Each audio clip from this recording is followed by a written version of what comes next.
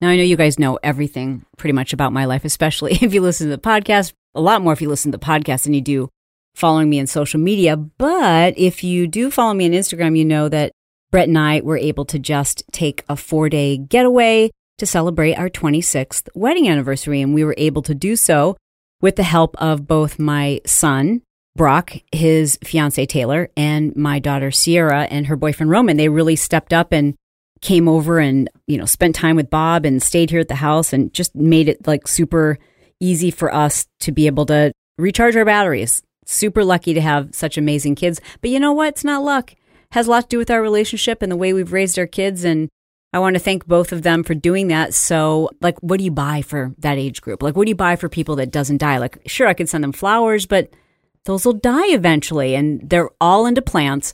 So I ordered both of my kids beautiful plants from Bloomscape. I thought it would be cute to send them money trees because we always say that is so money when someone does something awesome. And so we were able to send them a little card that says, that was so money. Thank you for showing up for Grandpa in the way that you did. And Bloomscape is this great company. They're also a sponsor of the show. Their plants are amazing. They deliver plants to your door. Plus, they give you great advice on how to grow depending on what type of plant you have or what type of plant you buy. They can help you figure out what is the perfect plant for the right space, depending on how much light you have or if you don't have any light. Thousands of people have already upgraded their spaces by adding indoor plants. It makes your home decor look that much better. The process of picking out plants for my kids was great. I also personally have used it for the plants that are in my home, and their website's just super easy to use, especially if you're trying to figure out what type of, plant you can grow, even if you've never been able to keep a plant alive. They have experts who can help you. You get 15% off your first plant order of over $100 when you use the code Chalene. All you have to do is go to bloomscape.com, and I'm going to spell it BLOOMSCAPE, bloomscape.com. Enter the code Chalene for your 15% off, and you'll get 15% off. Again, 15% off of any plant order of over $100. Bloomscape.com. When you check out, enter the code Chalene. What's going on? Happy Monday, or whatever day you happen to have caught this episode. This is The Chalene Show. I'm your host, Chalene Johnson, and today's topic is, I hope, something you're listening to for preventative reasons, or maybe it is to identify things that you might be doing in your relationship currently that you could improve, or maybe things you did in your last relationship and it explains a lot of the reasons why it didn't last, and you'd like to make certain it doesn't happen next time. Either way, I'm super happy that you're here. Today's topic is a recipe for relationship disaster. In other words, the things you don't want to do, the things you need to change or improve if, in fact, you want this relationship to work. Let's get to it. Before we begin, if you are on Instagram and you're trying to grow your Instagram account, listen, the best way to do that is with the help of myself and my son, Brock Johnson. We have a private membership. It is just devoted to helping you grow your Instagram. If you need more followers, if you need more eyeballs, if you'd like to figure out how to monetize your Instagram, join us. Go to instaclubhub.com to learn more. All right, let's talk relationships, shall we? Now, as you picked up from the title, we're going to talk about the things that are going to kill a relationship or perhaps create a disaster in your relationship. But most of these things, I really believe you can improve and you need to improve, but you have to be aware that they're happening and you have to understand why they're happening. Sometimes two people are just a really bad combo, or sometimes you put two really great people together and either one or both of you has your own unresolved issues from your past or your past relationships, and you've brought that into what could be an incredible relationship, and you've started to poison or damage your current situation, but you guys could be wonderful together. There's still hope for you. So everything that I'm going to share with you today, I want you to know that you can change this. I think the first and most deadly combination in a relationship is where one or both parties are jealous or lack trust. I mean, that's what jealousy is anyways. It's a lack of trust. And a lack of trust usually comes from a lack of confidence on the person who is mistrusting. Now, sometimes that's warranted. It is warranted when the person you're with has betrayed your trust. And it's warranted to the extent at which you've allowed them to repair or rebuild that trust. Trust takes time. I have always trusted my husband, always, implicitly. But when he's betrayed my trust, for example, with the gambling, there came a point in our relationship where I could no longer trust him with money, and I couldn't trust him to know his whereabouts or if he was telling me the truth about what he was doing and who he was talking to. So in order to rebuild that trust, we had to start from ground zero. I was never one who needed to know where you're going and let me see your phone, or I need to see proof, or, I just never double checked anything because I trusted him. Once that betrayal became public, or I should say known to me, I shifted from giving him all of my trust to going back to ground zero, the place where you are when you first meet someone, in which case you have to give them opportunities to prove that they are trustworthy. It's not the opposite of that. It's not proving that they can't be trusted. You're allowing them to prove that they can be trusted.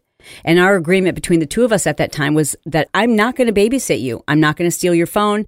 I'm not going to put a tracker on your car. I'm not going to review the phone records. I'm going to give you the opportunity to be honest with me. And I am expecting you to tell me these things, because omission is the same thing as lying, in my opinion. So you are to tell me where you're going and who you're talking to and what we're spending money on. And I took over the bank accounts. I took over our finances for a period of time. And then kind of one step at a time, giving him the opportunity to earn that trust back with me. Unless this person in this relationship has betrayed your trust, they deserve your trust. They deserve for you to believe in them, and they deserve for you to give them the benefit of the doubt.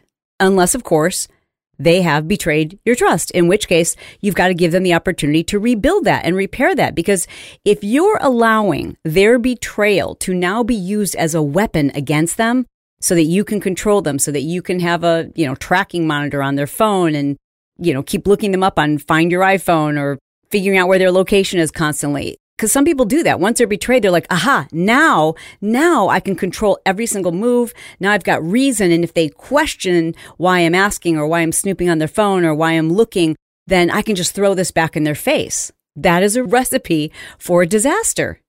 And frankly, it has very little to do with how trustworthy this person is, and a lot more to do with your lack of confidence. If you don't believe that this person loves you enough to be honest and to be forthright, or that you've made the wrong decision by trusting this person, then you're with the wrong person. It's just not fair to each other. And man, if you tell someone they're not trustworthy, they will live up to that expectation. I'm not a therapist. I'm not an expert at this, but I have been married for 26 years and I have been through betrayals. And I can tell you that because I told my husband, I trust you implicitly until you prove otherwise. And if you do lie to me, if you do betray my trust again, I don't know that I'll be able to stay.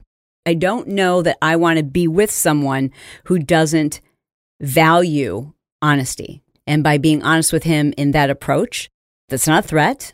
That's the honest truth. I don't know if I could stay if he were to betray me again with money. I'd have to know all of the circumstances. But most importantly, I want him to know I trust you. And trust comes from intimacy. We don't trust people who we feel like they're covering up something or hiding something, or they're not able to really tell us who they are and what they're thinking and what they're going through. And when you don't have that kind of intimacy between two people, it's almost impossible to trust, which leads me to my next biggest mistake that couples make, and that is not creating an emotional intimacy between them. So there's intimacy, physical intimacy, and physical intimacy is so much more powerful and so much more rewarding when it stems from an emotional intimacy. When two partners have an emotional intimacy, they have a deep understanding of each other. It's a connection that's hard to describe, and it makes you feel so safe. An emotional intimacy is when you can express your feelings, your thoughts, your deepest, darkest, vulnerable side, and you know that you won't be judged. You know that you're safe. You know that this person understands you. It means that you can live separate lives, that you can be better together, but you can also be your own person. It means that you understand how to support each other. It means that you've got a deeper understanding of their lives and how their past and their childhood impacted who they are today. When you have that type of emotional connection, that's when you really care about what your partner's feeling, and they can come to you for advice, for help. In fact, they don't even have to, because if you've got a deep emotional connection, you just immediately know that something's not right. And 9 times out of 10, you probably know what it is too. It's a security that is hard to describe, but it gives you a confidence in a relationship that creates a lot of success, I have to tell you. I mean, there are couples who've been married for 15, 20, 30 years who don't have that emotional intimacy. And when you don't have an emotional intimacy, it leads to people who avoid having sex, avoid a physical closeness.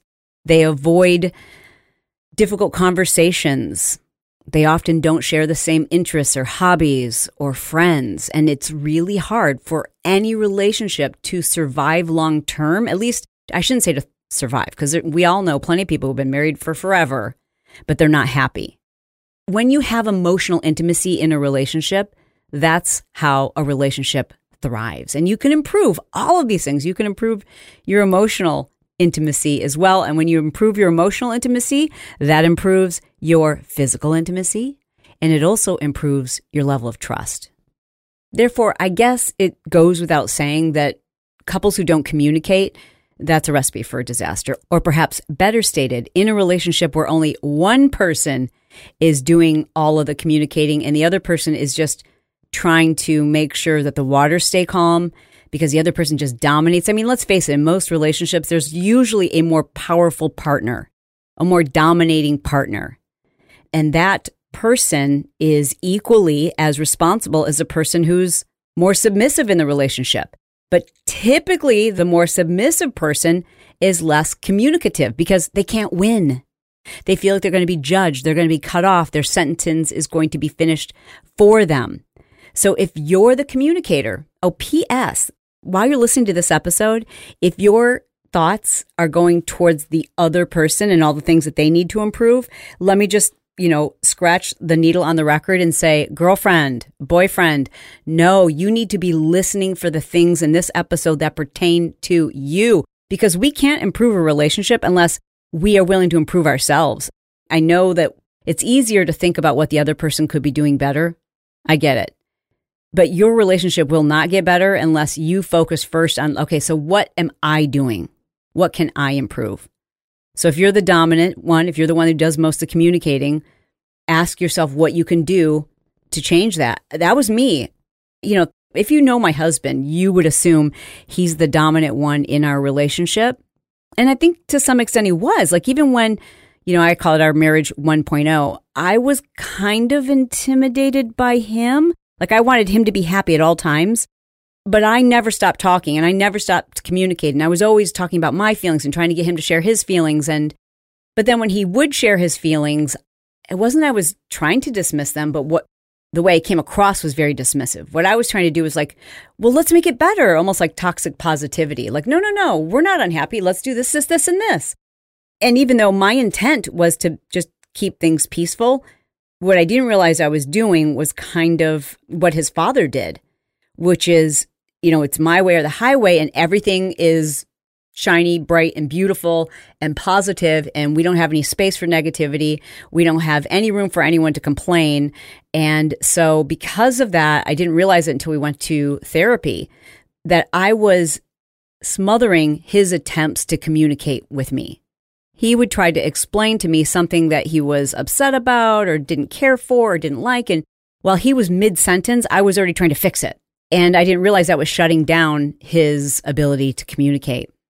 Which leads me to the 4 C's that kill a relationship. And this is not something I came up with myself. I think I learned it from Pastor Andy Stanley. So he's got a couple of great podcasts. He's got a business podcast and then one that is very Christian-based. I think you'd love them both. Anyways, he describes, and I don't know if this is his concept either, but I remember hearing it from him, the 4 C's, and this is so true. The 4 C's that kill a relationship. The first C stands for control, right? So if you're trying to control your partner, if you're trying to force them to meet your expectations, to have the same taste that you have, the same friends, the same hobbies, the same ideals, the same political views, all of these things, that type of control, like how they dress, where they go, what we do, we go to bed at this time. All the we comments are, whether you realize it or not, don't bring couples together. If it's one party in particular who's doing all the we, who gets to make all the calls, who gets to decide how we're going to eat, how we're going to live, how we're going to exercise, where we're going to live, how many kids we're going to have, how we're going to, like if there's one partner who's controlling all of those things, even if the other partner and seems like a very willing participant, eventually they lose themselves. And the thrill of being able to control someone also gets very old. Because now, if you're trying to control someone, it's hard to be attracted to someone who isn't their own independent person, who isn't their own independent thinker. And while you might love it that you're the one who's calling all the shots, and you might convince yourself that you both want this, it really does lead to a mutual resentment over time.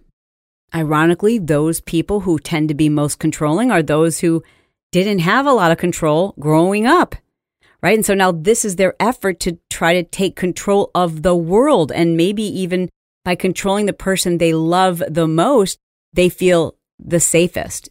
But usually controlling behaviors are the sign of someone who's got low self-esteem.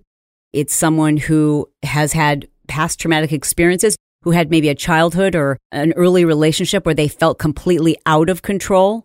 And so now they need to feel like they can control this. And you will often find that there's other controlling behaviors, like maybe they are very controlling with their food or their exercise or their relationships or other people, their environment. And none of these things have to do with the person who's being controlled, except that you're allowing it.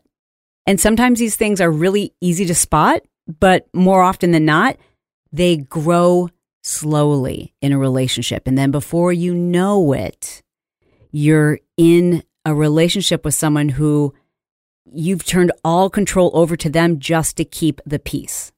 And now it's a habit. It's the dance between the two of you. But you have to remember, control, even loving manipulation, like I'm saying we're going to do this because it's, quote, better for us. The outcome of that is a lifetime of imprisonment. And ultimately, you both are going to feel resentment towards each other. And these are things, like I said, that sometimes are really easy to spot, and other times they grow slowly over years and years, and they become habits in your relationship. So what do you do about it? You get help. It's really tough to undo this stuff. It's really important that both of you figure out your role. It's dangerous. It's codependent. You teach it to your children, and it's difficult to overcome, but it can be overcome. It definitely can be overcome, especially if both parties are willing to work on it without pointing fingers and without pointing blame. And that leads me to my next C, which is convicting. If you are convicting your partner as a person who's wrong, as a person who's responsible for your financial situation, as a person who's messed up your children, if you're constantly placing blame on your partner and you can do no wrong and you are rarely apologizing, or if even in your head, you're hanging all responsibility on them, you're crucifying them in your head for the way your relationship is going, that's a recipe for disaster. You have to be able to imagine yourself from their perspective, like sit in their shoes and try to imagine how difficult it is to be with you. And I say that with all love and due respect because, I mean, I do this for myself all the time. I think about when I want to complain about something my husband is or is not doing, I'll try to stop myself and go like, okay, let me imagine I'm him for a second. How would he defend this? And what would he want to say to me about the things that I'm doing or not doing? So it is really important that we, instead of placing blame on the other partner, that we learn to find and see our own role. Okay, quick interruption. And I just want to thank those of you who understand how significant it is that we actually have show sponsors. Every once in a while, there's somebody who writes a negative review like, I don't like all the ads. I'm like, really? How do you think we pay for these podcasts? A lot of shows aren't as lucky as we are, where we've got people who I can actually reach out to and say, hey, I use your product. Would you be willing to be a sponsor for the show? So I just want to say thank you to those of you who get it. You understand, this is how we make things work. And we're just really lucky that I get people who reach out every day and they want to run an ad on the show. But I'm like, I would never use that product. So thank you so much for those of you who do support our sponsors like My Soul CBD. MySoul CBD is the company that we use for CBD products for everybody in our family, including our dogs and including my father-in-law. CBD is remarkable. It just is. And I think it's really important for those of you who want to make sure you get a high quality CBD product that doesn't have any THC. Remember, the THC is the thing that can make you feel like you're high. CBD itself, the compounds are such that they basically help to recalibrate your central nervous system. That is why it can help with anxiety and stress. It can help with achiness. It can help with sleep. It can help other remedies that you're taking to be more effective. They pride themselves on having the highest quality CBD products. I love this company. Their products are gluten-free, 100% organic, third-party lab tested. And get this, I just did an interview with the CEO of MySoul CBD, and they third-party lab test the labs that third-party lab test their products. Like, they have that much concern for the quality and the integrity of the products that they offer. They have gummies, they have oil tinctures. You can just put a couple of droplets under your tongue. They have capsules if you'd rather do that. I personally take the Dream capsules. Every single night I take 2 of them. We give the CBD gummies. I love those too, but I give those every single night to my father-in-law. We use their new CBD products for pets. You can try MySoul CBD by going to mysoulcbd.com/Chalene. Again, it's mysoulcbd.com/Chalene. That's where you'll automatically get 20% off at checkout. By doing so, you will be supporting the Chalene Show and you will not be disappointed. All right, back to the show. The third C is coercion, which I think has a lot to do with control. The difference between control and coercion, however, is usually a big differentiator in the balance between partners. In other words, the partner who might be more coercive is the partner who is the breadwinner. And so they might manipulate or perpetrate their power over their partner because they know they can't leave for financial reasons. Or it could be physical coercion, like they can intimidate and scare their partner into doing certain things or saying certain things or just behaving a certain way and using fear to control. So coercion and control really have so much to do with each other. But again, it's a type of abuse that often involves patterns of oppression. It can be criticism or isolation or threats or stalking or just poor treatment, negative treatment, yelling, screaming, ignoring, leaving, the cold treatment. These are examples of coercive control. And in case you had any doubts, these are very, very unhealthy behaviors. They have to be addressed. And again, they really should be addressed with the help of a professional. But in the meantime, if it's not you who's being coercive, if it's your partner who is, then you still have to start with you. You have to educate yourself and understand what it is about you that's allowing this to continue, that's made this okay. You need to work on yourself in therapy first. Read every book that you can find on these topics and work with the help of a professional. The fourth C is criticism. And I like to think of criticism as falling under the blanket of communication as well. The way that we communicate to our partner can either feel loving or it can feel like we're receiving criticism. And you may not even realize this. You may be making a simple request of your partner or a suggestion. You might be suggesting there's another way to do something. And the way your partner is interpreting that is as an attack on their character. Let's say, for example, that your partner is running late to an important dinner and you're really nervous about getting there on time and it feels super disrespectful for you that your partner is now going to make you late. So it would be really easy to say something like, you are never on time. This is so rude. You are so rude. And that would be, your own frustration. It would certainly be understandable. And it might even be true. But it's not likely that your partner is going to feel like you're offering them some casual feedback. It's also not likely that you're going to get a nice, warm, apologetic response like, I'm so sorry, this will never happen again, I feel horrible. It's likely going to end up in resentment towards each other. Using absolute terms like always, never, you, like these attacks, those are attacks on a person's character. And it is going to make them feel criticized, even if you are right in doing so. Even if you are saying to your partner, why do you just throw your clothes on the floor? How hard is it to just put your things in the laundry bin. Like that would seem like a reasonable thing to say, but it can also feel like an attack on your partner's character. And so much of this is true in the fact that we end up marrying people who have our opposite strengths. One of you is probably a neat freak and one of you is a little bit messier. One of you is always on time and the other one tends to struggle with time, especially if you have tendencies of ADHD, such as myself. I've had to learn how to manage that and how we could work together, because these were very real conversations between the two of us when we were first married. My husband could not ever fathom being someplace and not arriving 15 minutes early. Like that was just unheard of. And the way that I was brought up by a father who had ADHD, I'd never arrived to anything on time ever. You've probably heard episodes where I've talked about this before. But I literally grew up in a household where, because my dad was always late because he had ADHD, and he would turn into a positive, right? Because he didn't want to appear as though it was a negative to his children. So he would say these things like, "Isn't this awesome? We don't even have to wait for the previews of the movie. Isn't this great? We're showing up to Thanksgiving dinner at your aunt's house, and because we're here late, everything will be chopped up and cut, and we'll get to have full plate of our meal plus desserts. Isn't this awesome?" Like, he always made such a positive thing out of being late. Not only normalized it, I thought it was a positive thing to show up exactly on time or a little bit late. And it wasn't until my husband and I got together and he was able to communicate, not at first. At first, it was just criticism, like, "This is so rude. I cannot believe you're going to make us late."